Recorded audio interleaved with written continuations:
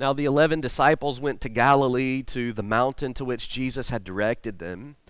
And when they saw him, they worshiped him, but some doubted. That doubt really that's probably not the best word, really. It's not the sense of they didn't believe. It's the sense of amazement. Some of them had just seen him crucified. They knew he was dead. And now standing in front of them is the risen Lord.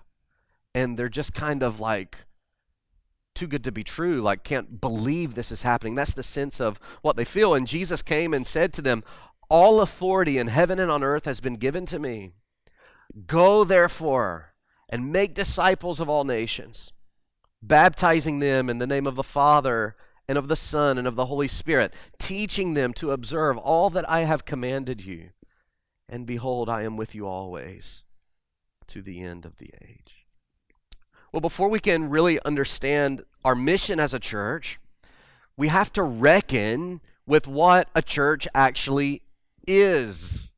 What is it? What does it actually mean to be a church? In one sense, the church consists of God's people from all places, all throughout history. There is the bride of Christ. It is one bride, and it consists of all of God's people throughout all of history. It's an amazing thought, right? It's an amazing thought to think that you not only belong to Lakeside Bible Church, you belong to the bride of Christ, the church of Christ. It's amazing for us to think about that. But then we have to consider local churches. What is actually a local church? I like how Jonathan Lehman illustrates it. He says that they're really like little embassies of God's kingdom in a particular place at a specific time.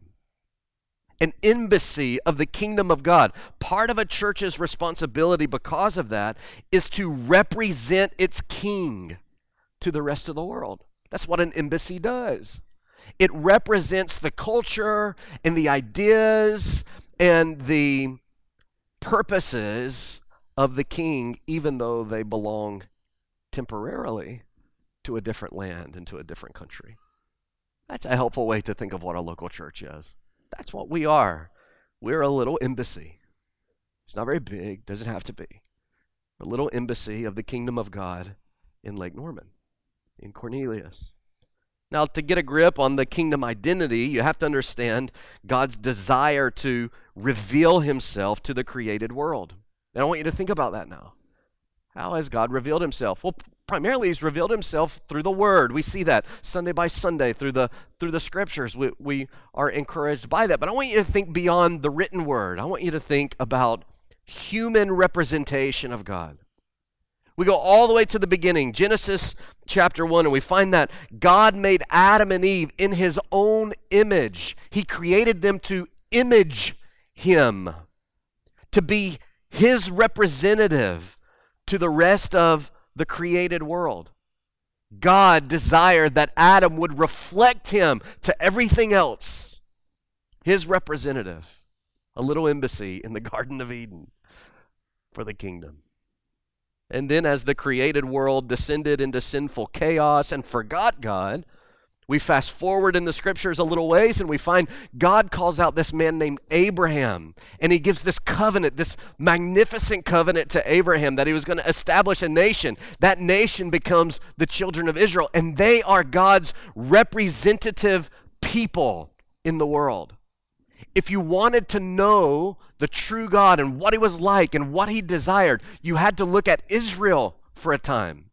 You had to look to their scriptures and to the law to really begin to understand they were his representatives. But then Paul tells us in Galatians 4, when the fullness of time had come, God sent forth his son, born of a woman, born under the law, that is the law of Israel in that old covenant, to redeem those who were under the law, so that we might receive adoptions as sons. So there's a new kingdom people, new kingdom representatives happening there. Adoption is what's happening there. In the incarnation of Jesus, we find the representative par excellence, the supreme representative. God himself becomes flesh so that we might know him truly in his sinless life, in his substitutionary death, and in his victorious resurrection. And we think of passages like Hebrews 1. In these last days, God has spoken to us by his Son. That's important to this representative idea. How did God speak in the garden? Through Adam. How did God speak in the Old Testament? Through Israel. How does God speak now? Through his Son. And then the writer goes on to say, he is the radiance of the glory of God, the exact imprint of his nature. Colossians 1, he is the image of the invisible God, for in him all the fullness of God was pleased to dwell, and through him to reconcile himself to himself all things, whether on earth or in heaven, making peace by the blood of his cross. God's representative, the man Jesus Christ. So then we understand now as we look to the scriptures, if you want to know God, look at Jesus. Follow Jesus. Listen to Jesus. So Jesus comes as God's true and better representative on earth. But there's a problem, isn't there? He's not here now. He left. He was here for about 33 years. He provided salvation through his death and resurrection, and then he ascended back to the throne in Acts chapter 1, and he sits highly exalted at the right hand of the Father, awaiting a return, but he's not here now. But he does this amazing thing where he tells the disciples in John 16 or 17, maybe it's in both chapters where he talks about it, and he says, it's good for you that I'm leaving. And they had to have been thinking, how is that good? He said, it's good for you that I'm leaving because I'm going to send the Comforter. I'm going to send the Spirit. And what is it that the Holy Spirit does? The Holy Spirit uses the preaching of the gospel through the Word of God to regenerate sinners. What does that mean? That there is a new representative people on earth now. They're not bound by geographical boundaries. They don't consist of a physical nation called Israel anymore. It is the church of Christ. We are his representatives here on this earth. In other words, if you belong to the church through faith in Christ, you are a representative agent of God who should be working in and through a local church that is a faithful embassy of the kingdom. You are made to image him. And now in the gospel, you are made to be a witness for him. Peter tells us this. You are a chosen race, a royal priesthood, a holy nation, a people for his own possession, that you may proclaim the excellencies of him who called you out of darkness into his marvelous light. Do you hear those words? Are they on the screen? Just leave it up there for a moment, Carson. Do you see those words? You're chosen. You are called. You are a priesthood. You're a holy nation, a people for his own possession. Why? Why? So that you may proclaim the excellencies of him to who? To everyone. We are as his people, as a local embassy of the kingdom. We are his people, his representatives. And there are many ways that we proclaim those excellencies. We do it through worship and prayer and all kinds of ways. But I want to focus our attention for just a few moments more on this straightforward command to make disciples of all nations. Because of who we are in Christ, we have a very specific mission to fulfill. And the Great Commission lays it out there very plainly for us, doesn't it? Just three quick things that I want to mention. The first thing I want to point out is a direct mandate. A direct mandate. Matthew 28, verse 18, and Jesus came and said to them, all authority in heaven and on earth has been given to me. So go. It's important. In fact, it's easy to kind of skip over this if you've been a Christian for a while, but you shouldn't easily dismiss this statement from the Lord. The magnitude of what he says here is actually why the Jews, both in his day and today, continue to reject him. It's because of statements like this. It's because of what's at the heart of this claim that C.S. Lewis once wrote that it's impossible to be indifferent to the person of Christ. That because of things like this, you must either admit that he is a liar, or he is a lunatic, a crazy man, or he is actually indeed the Lord of all. This is important. What is it that Jesus means when he says all authority has been given to him? He means that he possesses the authority and power that the scriptures say only belong to God. This is a claim of divinity from the Lord Jesus. All authority over all things in heaven and earth has been given to me. And Paul wrote to the Philippians, and he said that this super exalted position of the Lord Jesus was given to him because of his work of salvation. Philippians chapter 2, though he was in the form of God, he did not count equality with God a thing to be grasped, but he emptied himself, taking the form of a servant, being born in the likeness of men, and being found in human form. He humbled himself by becoming obedient to the point of death, even death on a cross. Therefore, Paul writes, God has highly exalted him, bestowed on him the name that is above every name, so that at the name of Jesus every knee should bow in heaven and on earth and under the earth, and every tongue confess that Jesus Christ is Lord, to the glory of God the Father. Jesus is Lord of all. That includes his church. That means we're not only representatives of God, we are witnesses of the Lord Jesus.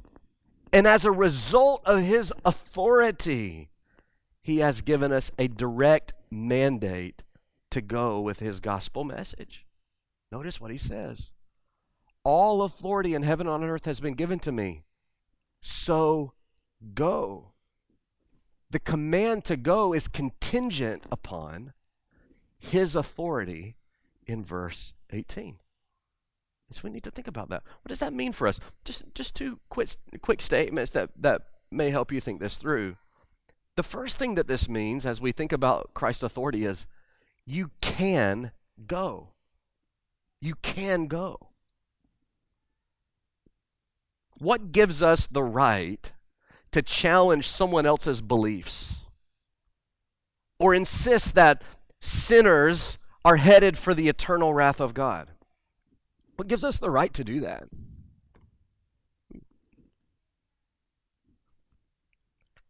Are people not onto something when they respond to our evangelism with something like, who are you to tell me how to live my life? Or what gives you the right to insist that your faith is correct and mine is incorrect? I actually think those are great questions because they need to be answered. And the answer is vital. And you need to hear this. We do not preach the gospel to people on our own authority. We do not have the right to preach the gospel to people simply because we live in a nation that claims to support freedom of speech. That's not why we do that. That's not what gives us the authority and the right to do it. Ours is not an inherent authority. It's the Lord Jesus Christ, the one with all authority in heaven and on earth, who then authorizes his people to go into the world and preach the gospel of his kingdom. Someone says, what gives you the right to do this? And they say, well, it's not really a right. I've been authorized by the King of Kings and the Lord of Lords.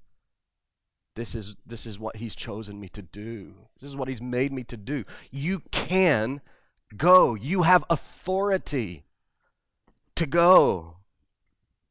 And Christ's authority also means that we can be confident that obedience to him will result in fruitfulness. It's amazing, isn't it?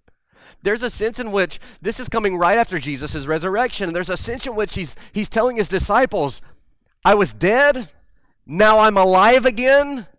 I have authority over life and death. I have authority over condemnation and peace with God. So go with that message. Tell people on my authority that I have authority to forgive their sins and give them life.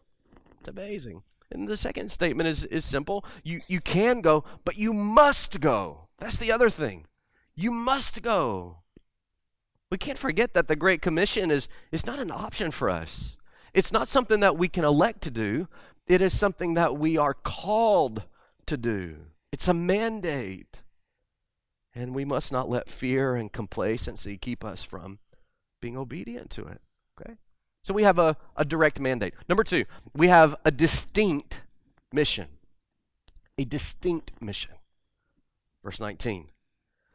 Go therefore and make disciples of all nations, baptizing them in the name of the Father and the Son and the Holy Spirit, teaching them to observe all that I have commanded you.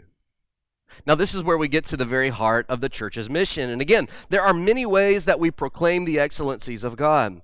Corporate worship, personal holiness, social engagement. Those are just some of the ways that we represent God in the world. But none of those things take away from the distinct mission that the Lord Jesus has given us. And that mission is clear.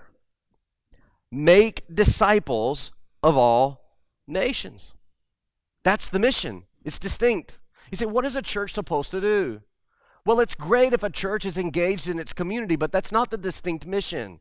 The distinct mission is not social reforms. The distinct mission is not political alignments. The distinct mission is not fill in the blank, whatever it is that you want to fill it with. There's a distinct mission, and it is to make disciples of all nations. So let's think about what a disciple is. A disciple is someone who follows Jesus. Now, I don't mean someone who identifies with Christianity on a superficial or cultural level. That's not what we mean by that. That's not a disciple of Christ. That's not even a Christian. We're talking about someone who has been born again by the Holy Spirit, has trusted in Christ alone for eternal salvation, and is following him as Lord of their life. That's what a disciple is. They follow Jesus. Now, to make disciples is very simple. To help other people follow Jesus. Making disciples is not recruiting people to your church. Making disciples is not convincing others to adopt a Christian set of ethics or values or moral positions. That's not what it means to make disciples. To make disciples is to help someone else follow Jesus. And there's two ways that Jesus tells us to do that in this text. The main verb here is the make disciples. That's the distinct mission. And then he gives us two ways that we are to do that. The first way is personal evangelism. This is what we talked so much about last night, personal evangelism. He says, baptizing them in the name of the Father and the Son and the Holy Spirit, which simply means to preach the gospel. Doesn't mean that physical baptism is what makes someone a Christian. It's not. You can get dunked every Sunday of your life and it won't matter. There's nothing about that makes you a Christian. It identifies you with a gospel message that does have the power to make you a Christian. But the baptism itself is not the thing. But you can't baptize somebody who hasn't been born again and turned to Christ. And someone can't turn to Christ and obey him unless someone takes the word of God and preaches the gospel to them.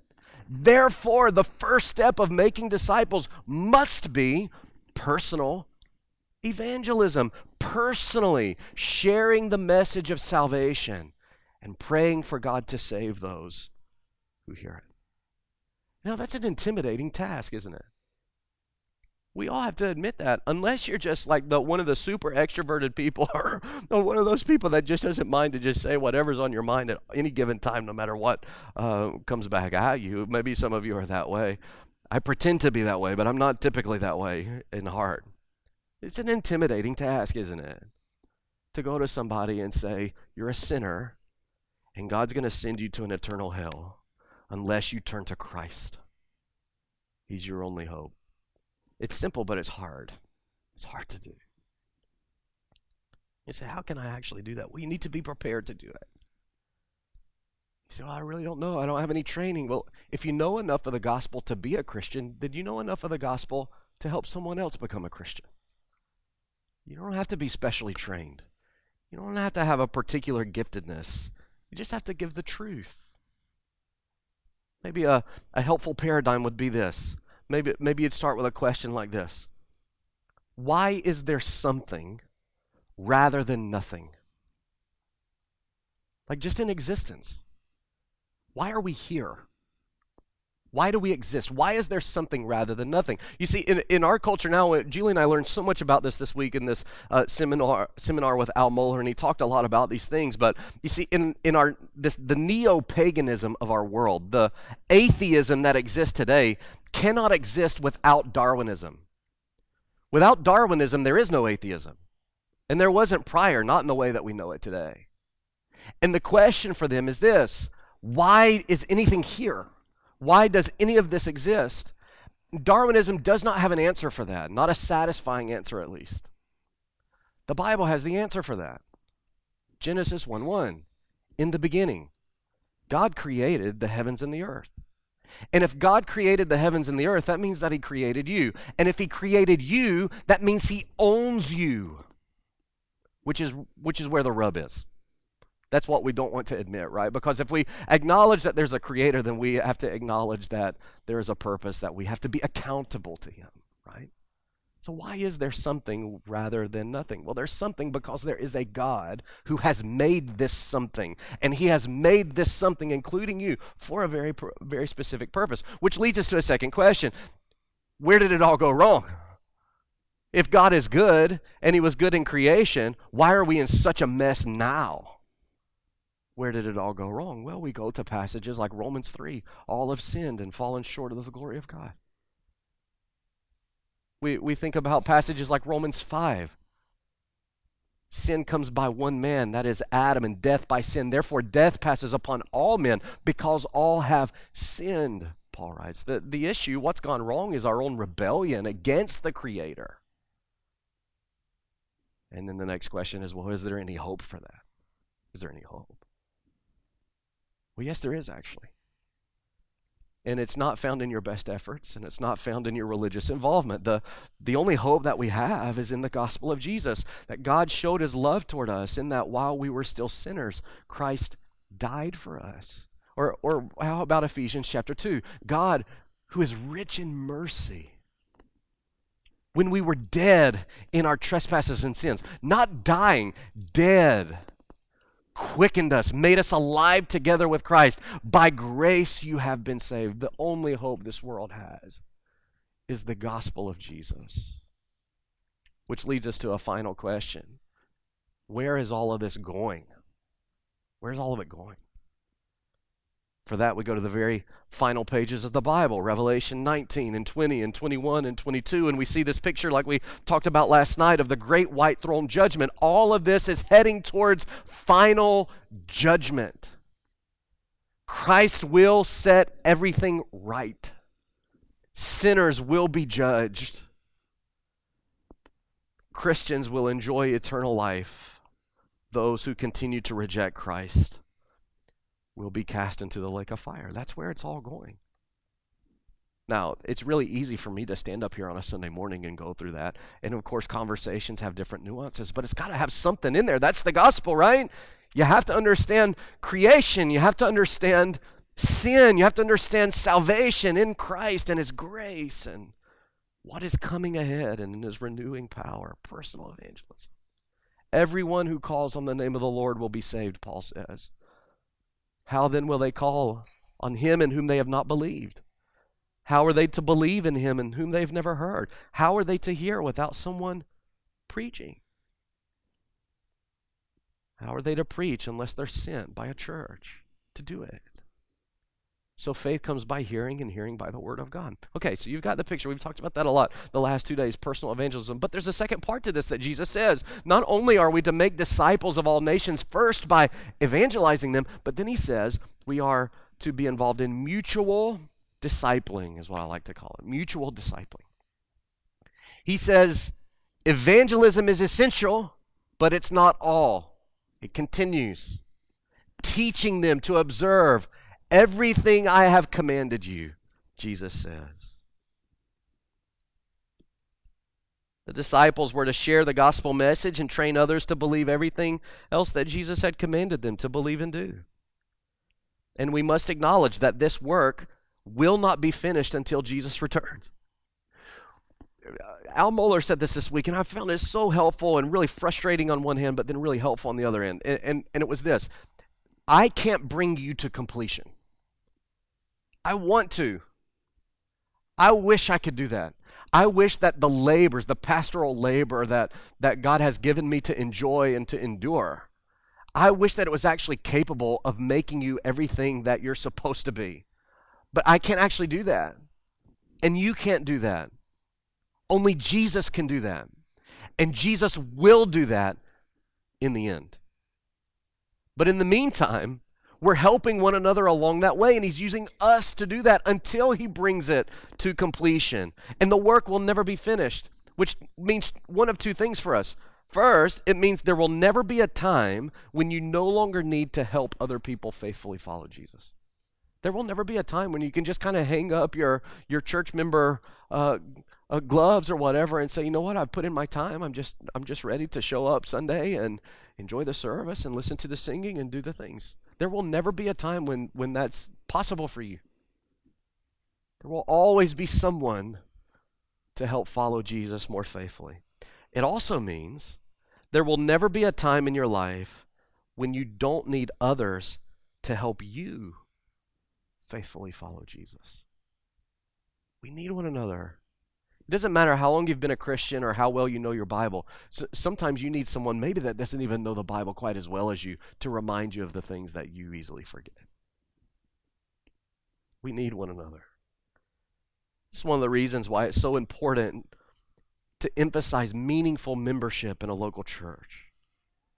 If the extent of your relationships in this church are limited to who you might see and speak to on a Sunday morning, then it's likely that there is a significant spiritual deficiency in your life. Not only are you falling short of Jesus' disciple-making program, as he explains here, you're actually robbing yourself of a gracious blessing from God. Believe it or not, you are God's gracious gift to this church. You are. And the people sitting around you need you. And you may not understand exactly why or exactly how you can benefit them, but that's not for you to understand. That's for God's purposes. He will use you. You just need to engage. You just need to care. You need to have coffee. You need to have lunch. You need to have people in your home. Hospitality is a mark of Christian living. We need to be more hospitable people with one another. We need to do our best to actually have a conversation that's meaningful, that goes beyond how bad the Panthers are. Because they're bad.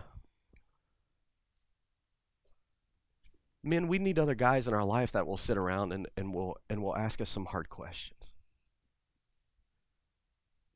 Someone who will ask us, well, what actually have you been looking at this week? How you been treating your wife this week?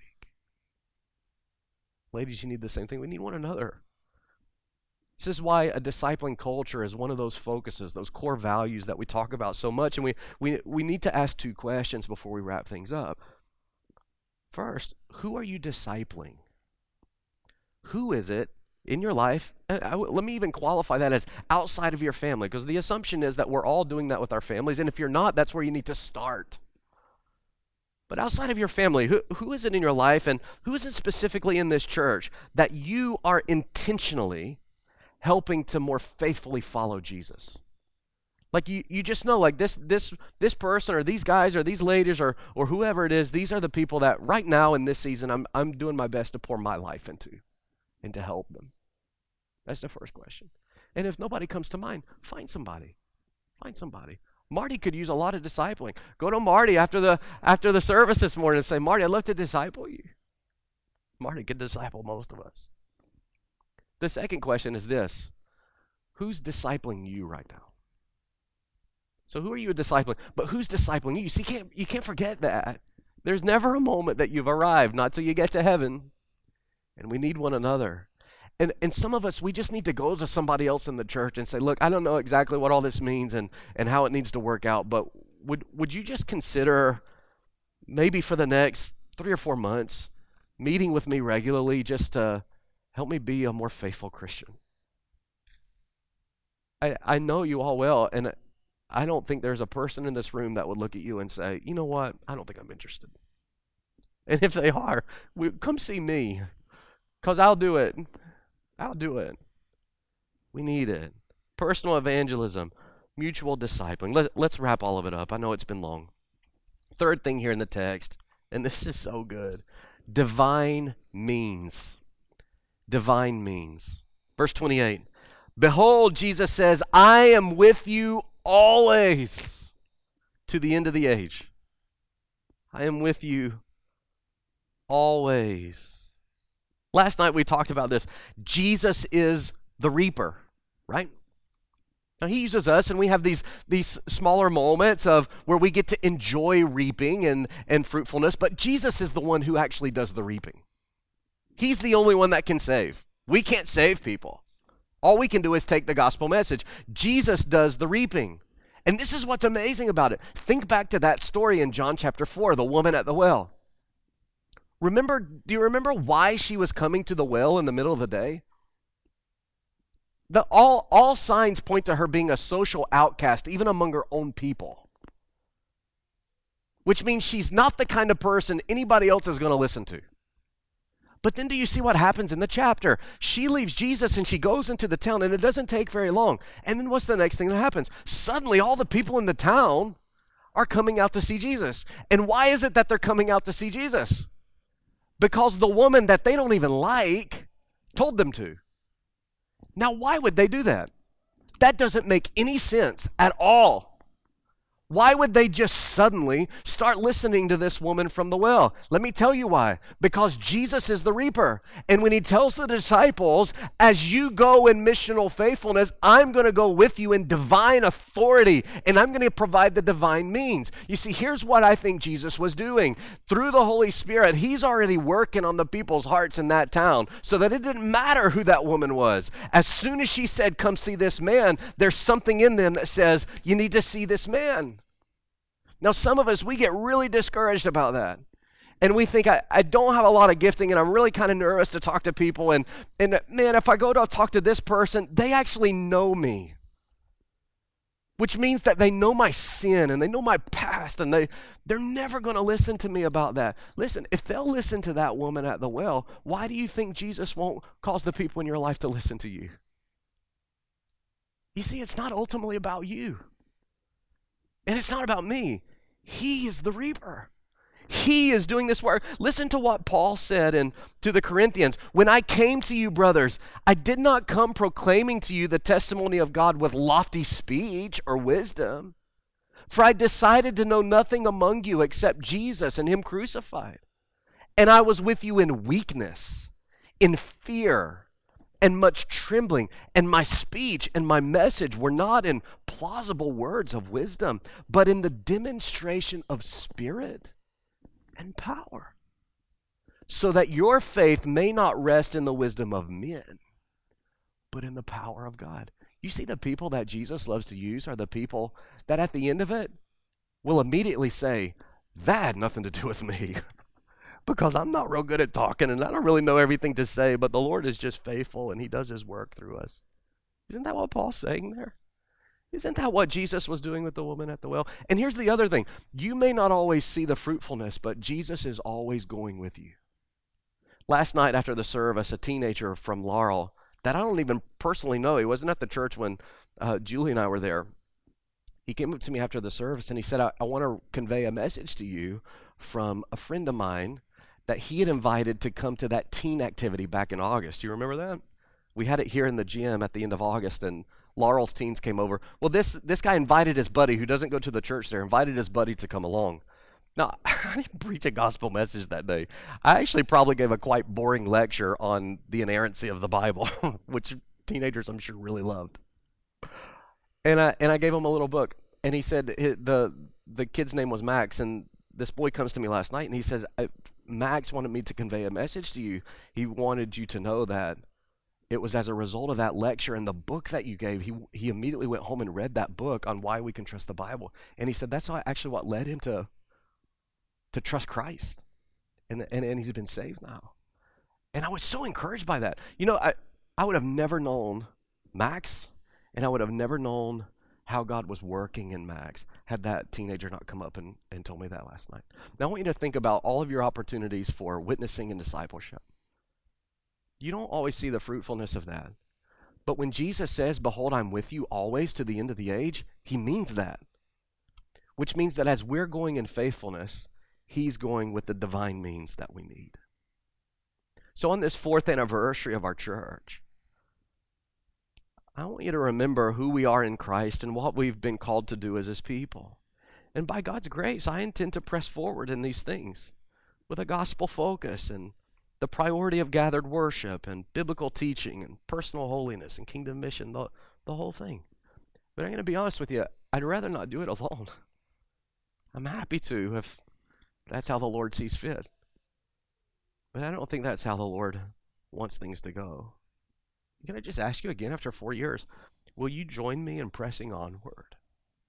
You go with me. You partner with me in the mission that Christ has given us. You help me reach our community with evangelism, just like in any way we can. Maybe it's just, maybe your biggest role is going to be a role of prayer. And then as you pray for evangelists in the conversation, going to those people and saying, okay, who have you talked to this week? Tell me about it so I can pray for them. Maybe that's the role that God intends for you to primarily pray in that. But will you partner with us together to do that? Will you commit to mutual discipling? Will you disciple me? Some of you are so faithful to do this. Terry Forey is a faithful discipler for me. I don't think he realizes how much he does that, but he is, and many of you are. And just helping me be faithful. You help me be faithful. We help one another be faithful. If I die tomorrow, will you keep going? Keep going. Call Austin or Andy or whoever, somebody that can come and they can start filling the pulpit on Sundays and just keep pressing onward. You don't need me for this. You've already got the promise that Christ is with you in this. I'm just an instrument. So if something happens, we just keep going. Keep doing the thing. Keep being faithful. This is what we've been called to do. And I hope you'll continue with me on the journey for that.